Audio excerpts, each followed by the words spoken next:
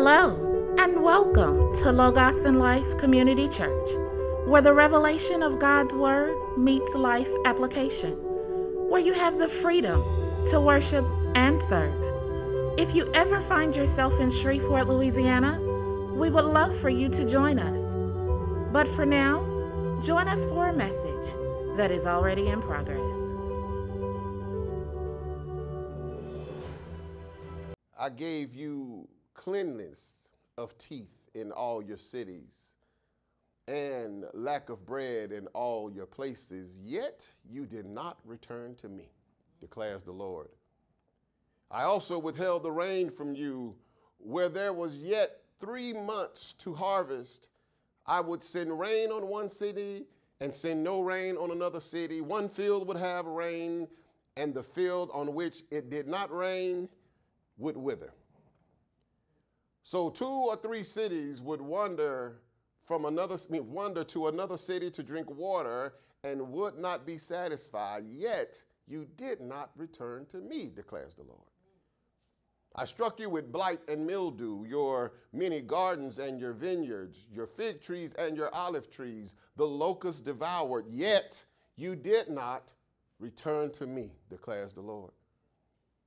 I sent among you pestilence after the manner of Egypt. I killed your young men with the sword and carried away your horses, and I made the stench of your camp go up into your nostrils, and yet you did not return to me, declares the Lord. I overthrow some of you as when God overthrew Sodom and Gomorrah, and you were as a brand plucked out of the burning, yet you did not return to me, declares the Lord. Last verse.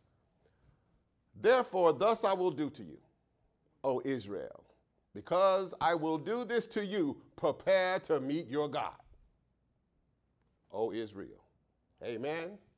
For the grass withers and the flowers fade, but the word of our Lord shall remain always. What you've just heard was a reading of God's word. The topic I would like to teach under today is what else needs to happen for you to return to God?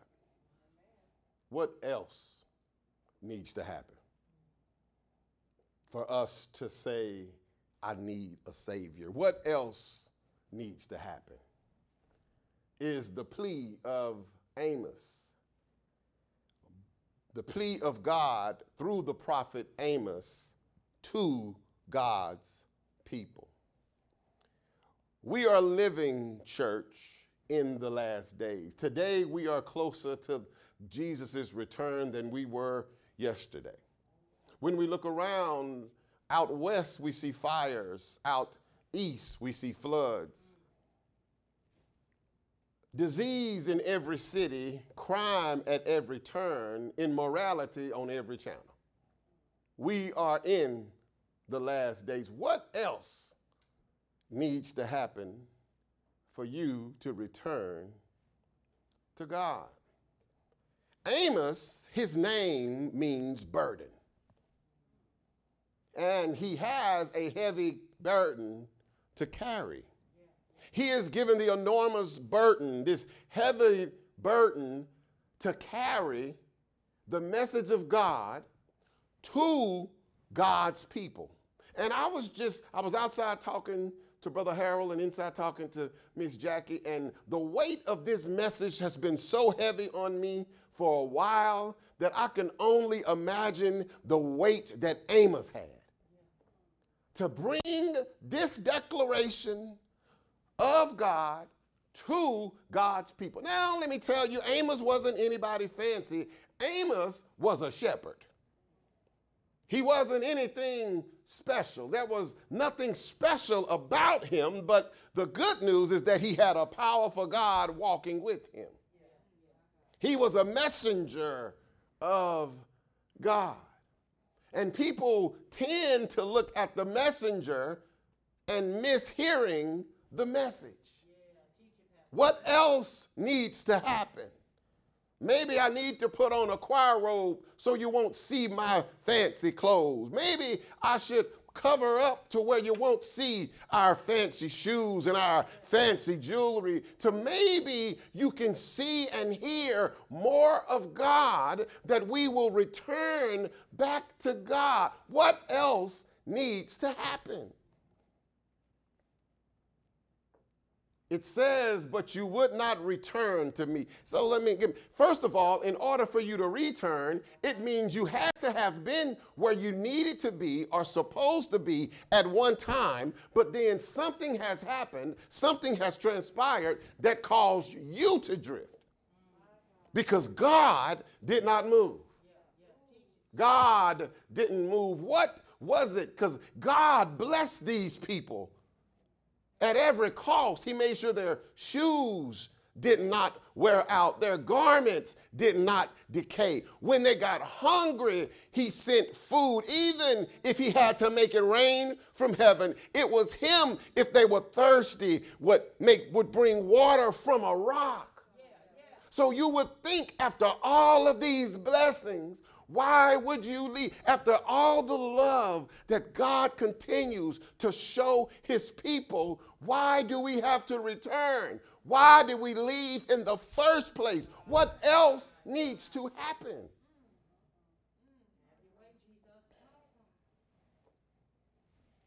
Because chapter 1 and 2, you'll see the charges God was bringing against them. The deserved charges, because you will look at all the neighbors of Israel and all that they were doing and how they began to mistreat each other and how they would disobey God and how they would hurt each other or misuse each other or cheat each other, doing everything except what God called them to do. So when we look at chapter 1 and 2, we see the charges that's brought against them. When we look at chapter 3, it is as though God has begun to reason with the people. As though God was saying, I think it's chapter 3, verse 3, and he says that, how can two walk together unless they agree on a direction? How can two walk together unless they agree where to meet? What is he saying right here? How can we walk as father and child if you don't know you're the child? How can we walk as God and servant if you think you're the God? How can we walk together? What else needs to happen? Then you get down to chapter 3, verse 10, and he makes this assessment. He says, my people has forgotten how to do right. You mean to tell me we've been doing so much wrong that the assessment of God that we must have forgotten how to do right because we do so much wrong? Keep in mind, this is not God's assessment of the world. This is God's assessment of his people. Oh, it's heavy today. Chapter 1 and 2 are the charges that brought up against them. Chapter 3 is the reasoning he shows to them. Chapters 5 through 9 is the deserved judgment. Chapter 1 and 2 are the charges against them. Chapters 5 through 9 is the judgment that awaits them. 5 through 9 is the judgment that's waiting because of chapters 1 through 3. But I came here with good news today. There's a chapter 4. I am in love with this chapter 4 God, because the chapter 1 God, the chapter 1 through 3 God brought charges. The chapter 5 through 9 God is got a judgment waiting. But this God that I'm talking about, the same God, he gives an opportunity for us to repent in chapter 4. Oh, I like that. Thank you, Jesus, because he could look at us and charge us with the crimes of sin through humanity, and he would be a rightful judge to give us the persecution or the judgment we deserve. But God, being God, says, I want to give you another chance. The intercessor just called to pray for me, and one of the things she kept saying over and over, Sister Alethea Strata, chapter, she kept saying, God, thank you for another chance. Thank you for another chance to praise you. Thank you for another chance to talk to you. Thank you for another chance to please you. And I had to tell her, you don't know what you're doing for me right now. Let's look at chapter 4. We're going to roll through chapter 4, so lace up your boots and hold on. See, because God given us a chance to repent. And when he gives us an opportunity to repent, it's because he wants to relent. Okay. God wants us to come back because he don't want to have to do this judgment. It's almost like a father and a child. I was talking to Minister Stephen Tebow yesterday, and I was telling him, I said, man, when other people in the world do us wrong, we feel a certain type of way. We still feel hurt. I say, but Taylor is your daughter. What happens when your daughter walks away from you? He says, Pastor, that's a whole different type of hurt. I said, but what if she come back and say, I'm sorry? He says, then I wouldn't do the punishment that I had in store, because she deserved this punishment, but she came back. In chapter 4, God looks at the people and their posture and their behavior in verse 1 through 5. He's looking at the people, and he's not happy with our current posture. He's looking at our luxury living. We live in a life of contentment while we're headed to face a judgment. We got our feet up and everything is cool. See, during this time, Israel was going through a period of prosperity. In verse 1, God calls them a cow. Hear this, you cows of Bashan. Bashan was famous for having cows that look good on the outside. He says, look, all y'all look good on the outside.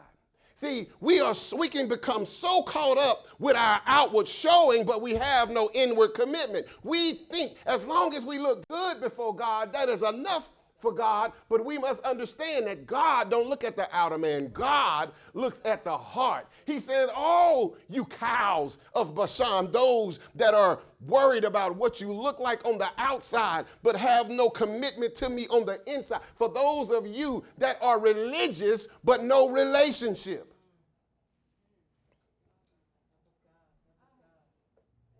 How can you be people of God when you keep reading? How can you be people of God when you oppress the poor?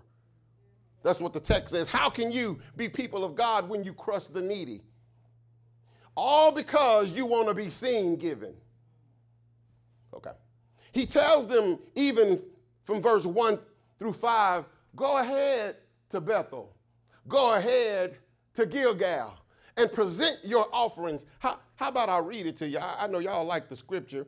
Verse 4 says, come to Bethel and transgress. Go to Gilgal and multiply your transgressions. Let me stop right here.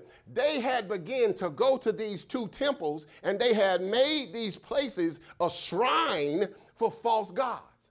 And he says that every time you go to church and make an offering that does not include your heart, you are compiling your sins.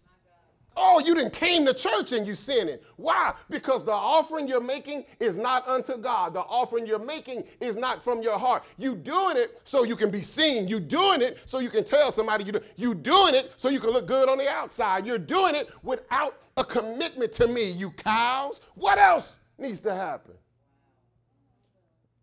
That's what the text says. I'm not calling you a cow. But God is not happy with how people are so consumed by appearance, the appearance of righteousness, without having righteousness itself.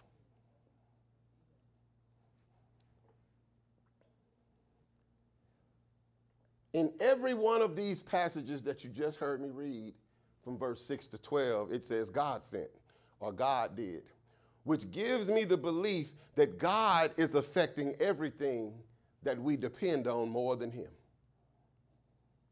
He is going to affect everything that we depend on more than him, with one hope in mind, that we would see that we can't depend on these things, that we should call on him, depend on him, come to him, repent to him, and stay with him.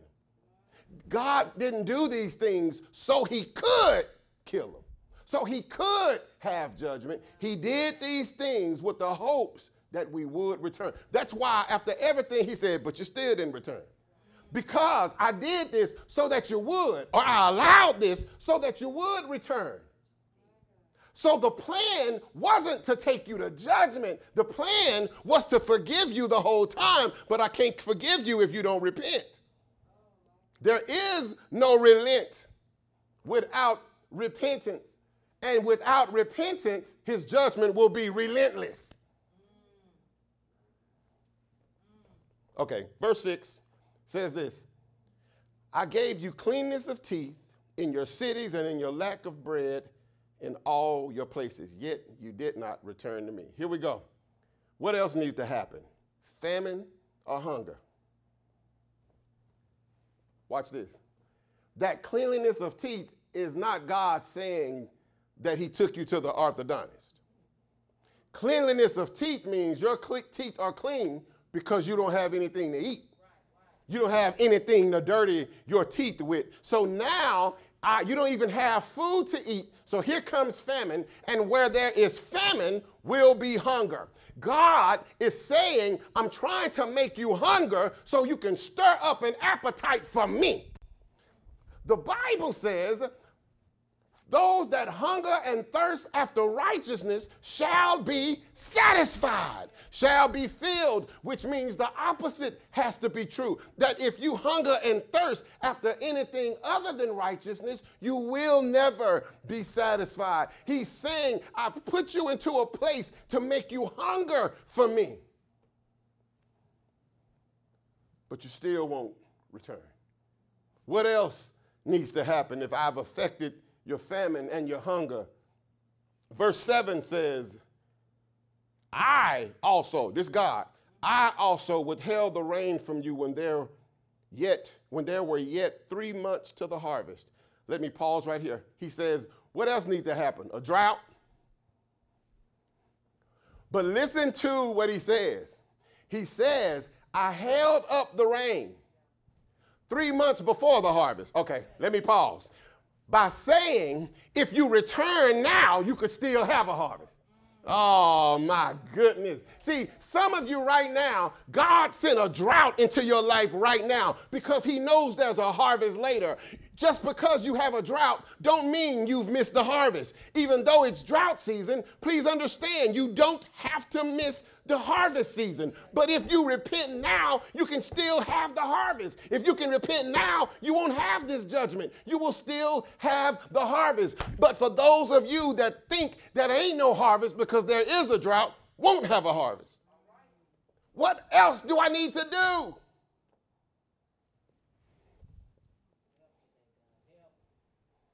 And then he says that because he showed his power in the drought, right? By giving us a chance.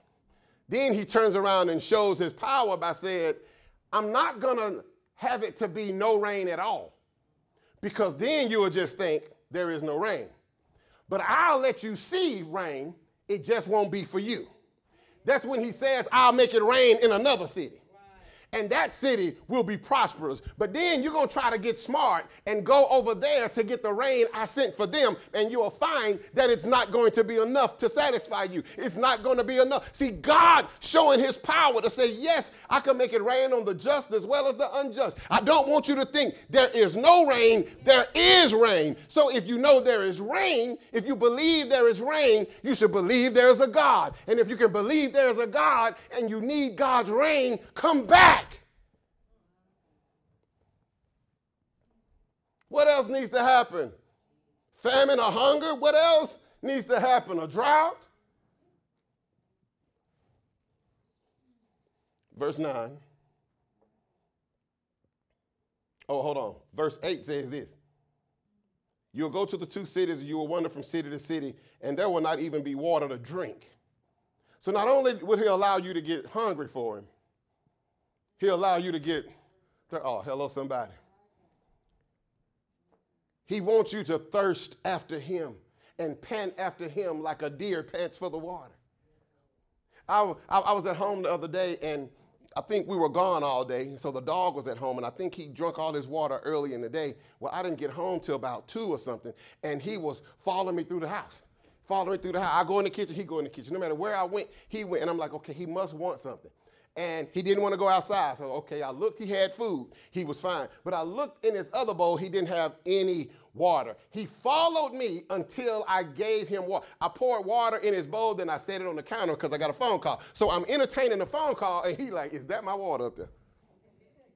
And he followed me all the way because I had to go to the back and grab something. And I came back and I said, let me give him his water. So I got his water. He followed me to the back. He followed me to the kitchen. I grabbed his water container. I set it down in his tray in the living room, and he got to sopping up and drinking up that water. But I said all that to say he followed me until he got his satisfaction of drink. He was thirsty, so he had to come to me. He was thirsty, so he had to follow me. He was thirsty, so he did not leave my presence until he got what he knew I could provide. I want to know right now, what else needs to happen? Are you thirsty for him? Verse 9, I struck you with blight and mildew, your many gardens, your vineyards, your fig trees, your olive trees, the locusts devoured those. Here we go. What needs to happen? Economic devastation? See, we depend on our jobs because we think nothing will ever happen to these jobs. We can depend on the job. A job that size won't close down. A job that size won't run out. A job. Well, if this has taught us nothing else, nothing is safe. Because jobs can close, buildings can close, manufacturers can close. And I'm saying all this, God is saying right here, I sent the locusts. Let me pause right here. I had to look up the locusts to see, why did he say the locusts? Because it's that same locust that he sent here was them locusts that he sent in Egypt, and the Pharaoh had a problem with that locust. He was like, oh no, Lord God, not number 8. That was the 8th plague. Not number 8, God, not the locust. Well, see, the locusts don't just damage your crops. They destroy the crops because a locust can eat its body weight in leaves in a day. The locust was destroying their economic devastation because if you got money, you can buy water. If you got money, you can buy food. And what God was trying to show them, you can't depend on money. You can't serve both man and money. You can only choose one and hate the other. He's saying you can't count on your money. You can't count on these jobs. You can't count on this food. You can't count on this rain. You can't count on anything but me. He says, I've sent you through economic devastation and you still didn't return. What else needs to happen?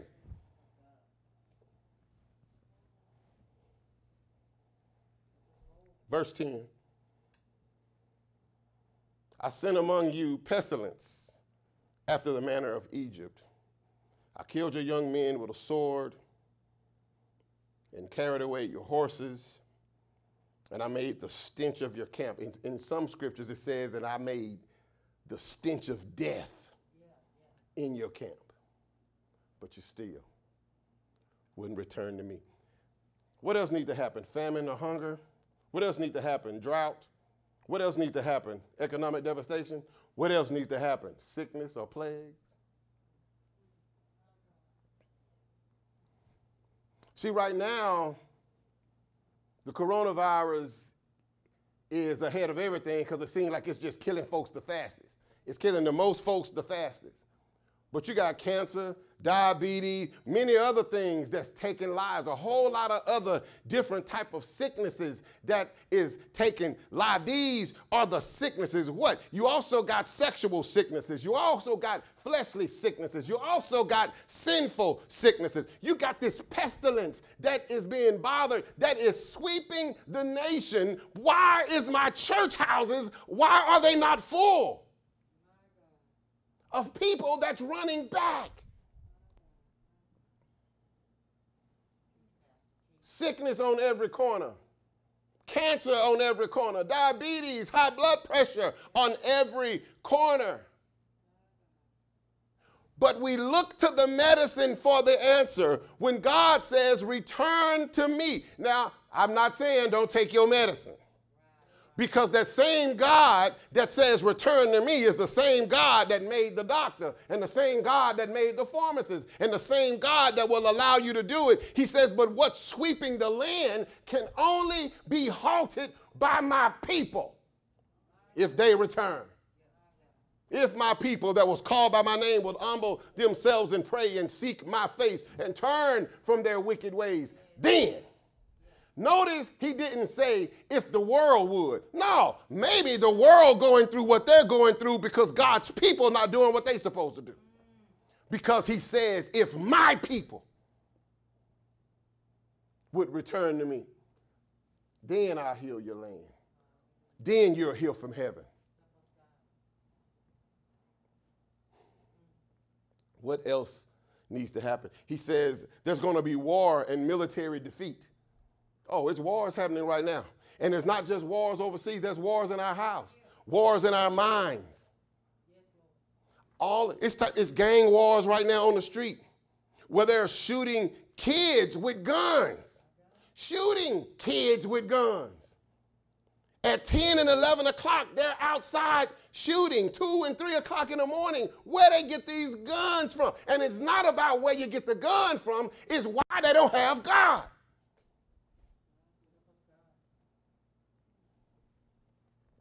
And it says that the killing of the young, let me help you. Whenever you have a military, like we depend on our military. We're not worried about somebody come over here. We're the United States. We're all powerful. We got the largest army in the world. Okay, yeah, but your army now is defeated. Why? Because they hungry and they can't eat.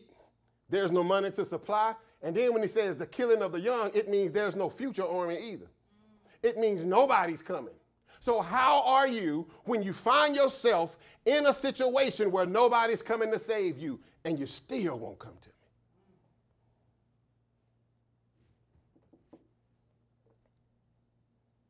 Verse 11, I'll overthrow some of you as when God overthrew Sodom and Gomorrah. Let me pause right there. What else needs to happen? Famine or hunger? What else needs to happen? Drought. What else needs to happen? Economic devastation. What else needs to happen? Sickness and plagues. What else needs to happen? Catastrophes. You know, like the destruction of homes and cities. You want to see destruction of home and city? Oh, you don't have to go far. It's happening right in our own state, where flood waters came that's almost taller than people's houses. Where actually you don't have to look far. We can just look right across the street from our church, where there's a large building filled with people that had to run from their homes while the power of God, the winds of God, the waves of God, and the waters from God has destroyed what man has built. They don't know what they're going back to. See, the city of New Orleans never lost power. They always lost electricity. Power was there. Because it took power to blow the winds. It took power to make the water come. It took power. So I'm not out of power, I'm out of electricity. And maybe the city don't have electricity because they're not tapping in to the power.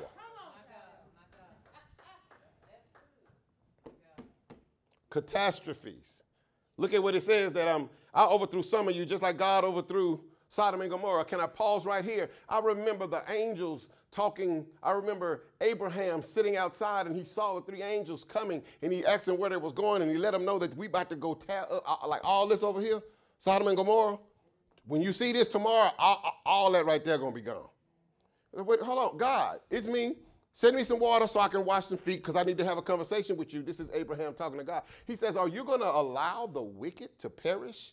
I mean, you're going to allow the righteous to perish with the wicked? God says, no, I definitely won't do that. What do you mean? He says, so if I found 50 righteous people, you're going to let those 50 righteous die with the wicked?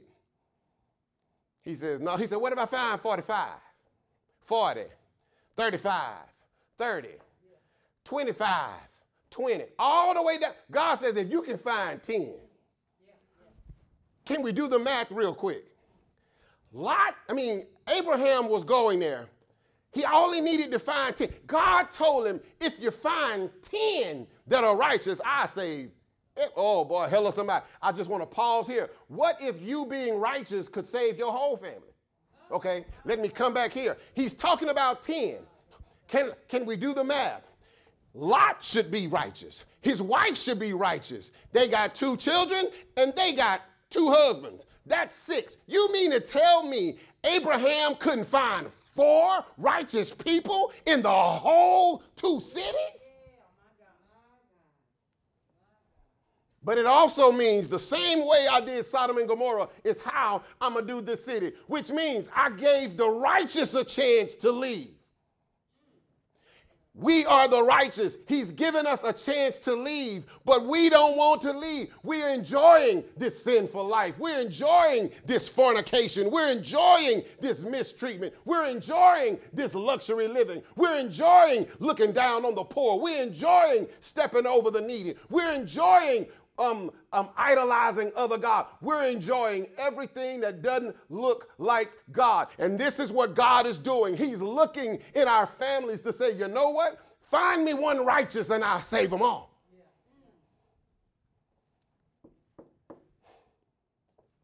Okay. What else needs to happen before we return to God? Now, I want to give you some scriptures of why God's people need to return. Joel chapter 2, verse 13 says why we should come back. It says, don't tear your clothing in grief, but tear your hearts instead. He says your outer appearance shouldn't matter. This is why we got to come back, because it's a matter of the heart. Coming back to God is not a matter of what you do on the outside. It's first have to be connected to what drives you on the inside. We talked about this Wednesday, how you will have external actions, but internal drivers. This internal driver will affect your external behavior. So if I'm being driven by the heart, then my external should show up. Watch, return to your Lord. This is why we can return. Number 1, because he's merciful. Number 2, he's compassionate. Number 3, he's slow to anger. Watch this. He angry, but he'll be slow to dish it out. And then he's filled with unfailing love. Why? Because everything he put them through, no matter how many times they disobeyed, no, I don't want to say they, no matter how many times we disobeyed, no matter how many times we walked away, no matter how far we are away from him, we didn't stop being his kids, and his love did not stop. Why? Because he is eager to relent and not punish. God would rather not punish us. Hosea 14:1. Return, O Israel, to the Lord your God. Why? This is why we should come back. Because we have stumbled. Because of our iniquities. Because of the way we live. Because of our thought process. Our stinking thinking has separated us from God. What else? This is why we got to come back. Because our mind done got us in trouble. Job 22:23 says, if you return to the Almighty, watch this, you will be restored. This is why, because not only is he's slow to anger and compassionate and full of love and gracious and don't want to destroy us, but he is waiting to restore us. Oh, hello, somebody. But this is how to come back. See, I know you're saying, okay, this is why I can come back, right? Because I have sinned. This is why I could come back, because he's compassionate, he has loving kindness, and he does not want to destroy us. He wants to restore us. This is why we can come back. But Pastor, how? I know somebody. I heard you on that question. Good question. Here we go. Jeremiah 24:7. Jeremiah 24:7 says, and I will give them a heart to know that I am the Lord. They shall be my people, and I will be their God. Well, how do I come back? For they shall return to me with their whole heart.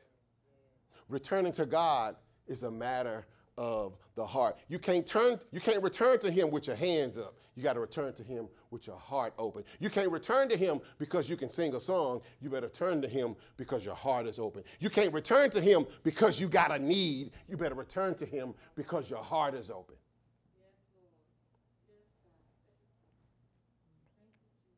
Now, what to expect when I come back? This is why to come back, how to come back, what to expect when I come back. Hosea 6:1. Come, let us return to the Lord. For he had, watch this, this is what to expect. He has torn us that he may heal us. He's basically saying God has brought us to this to bring us through this, but he's not just bringing us through it to bring us to our next issue. He's bringing us through it to bring us to him. It's almost like you're in the hospital and you have been healed. And when God come pick you up, he's not dropping you off where he found you. He's taking you with him. So he's saying that this is what to expect when we come back. That yes, he has torn us, but he did it so he can heal us. Yes, he has struck us down, that he will bind us up again. 2 Chronicles 15:4 says this, but whenever they are in trouble, anybody in trouble? But whenever they are in trouble and turned to the Lord, the God of all Israel, watch this, and sought him out. This is what to expect. When you turn and you seek him, this is what you can expect. You can expect to find him. Because how can you not find somebody that's not hiding? Ask and you shall have. Knock and the door shall be open. Seek and ye shall find me. But he says, you will seek me and you shall find me when you seek me with your whole heart. But then I got some disturbing news. What to expect for those that don't come back? If they don't return. If you don't return, verse 12 says this, prepare to meet your God. Now, this is the God of judgment. In Hebrews 10, it tells us that it is a terrifying thing to fall into the hands of the living God. If you fall into God's hands and you are not in obedience, that is a terrifying thing. I'm done. But watch this. I'm done. I truly am done. If I don't return, he's saying, prepare to meet your God. Pastor, what is he saying? Show us what he's saying. Here it is. This is what he's saying. I will no longer send famine. I will no longer make you thirst. I will no longer send sickness. I will no longer send disease. I will no longer send catastrophes. I will no longer have sickness and plagues. No longer be signs. No longer be economic devastation. This time, I'm not sending anything. This time, you got to face me yourself. Prepare to meet the Lord. It is as though God is saying, enough is enough. I've given you all of these signs in the book of John on what salvation looks like and how salvation is made for you by faith, by word, by belief, by Christ. I've given you all of these chances to come to me. He even says, even for those of you that have walked away from me, I'll send something in your life to make you run to me. Death may happen in your life, but you don't come back to me. I'm not doing this to push you away. Everything God does is to bring us closer. And in the Bible, in James, it says that if we draw unto him, he will draw unto us. But God right here is saying, I'm no longer sending anything. I'm no longer going to send anybody. You must now come see me. You don't want to see me if you haven't returned to me. You don't want to see me if you're still not looking like me. You don't want to. What else do I need to do? You've already heard how much I love you. John 3:16 says God loves you this much. We already know that can't nothing separate us from the love of Jesus. What can man do to us if God is for us? We've learned this, but now God is to a point to say enough is enough. What else has to happen, church? What else have to happen, people of God? I know you're saying, oh, but I go to church. Yeah, but is your heart in it? I know you send your tithes, but is your heart in it? What if your righteousness can heal your family? The song says, I know he can heal the land. But he's saying, if you want me to heal the land, my people that are called by my name must humble themselves and pray, seek my face, turn from their wicked ways.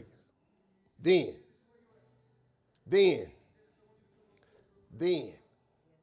I am grateful.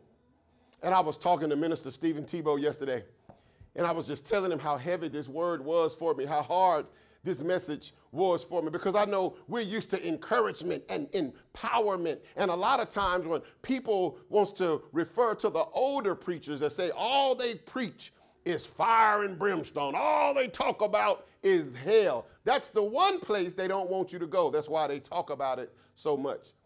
And I told Steve, I said, man, God says this in 5 categories that they won't return to me. He says it 5 times. And Steve said, Pastor, isn't that the number for grace?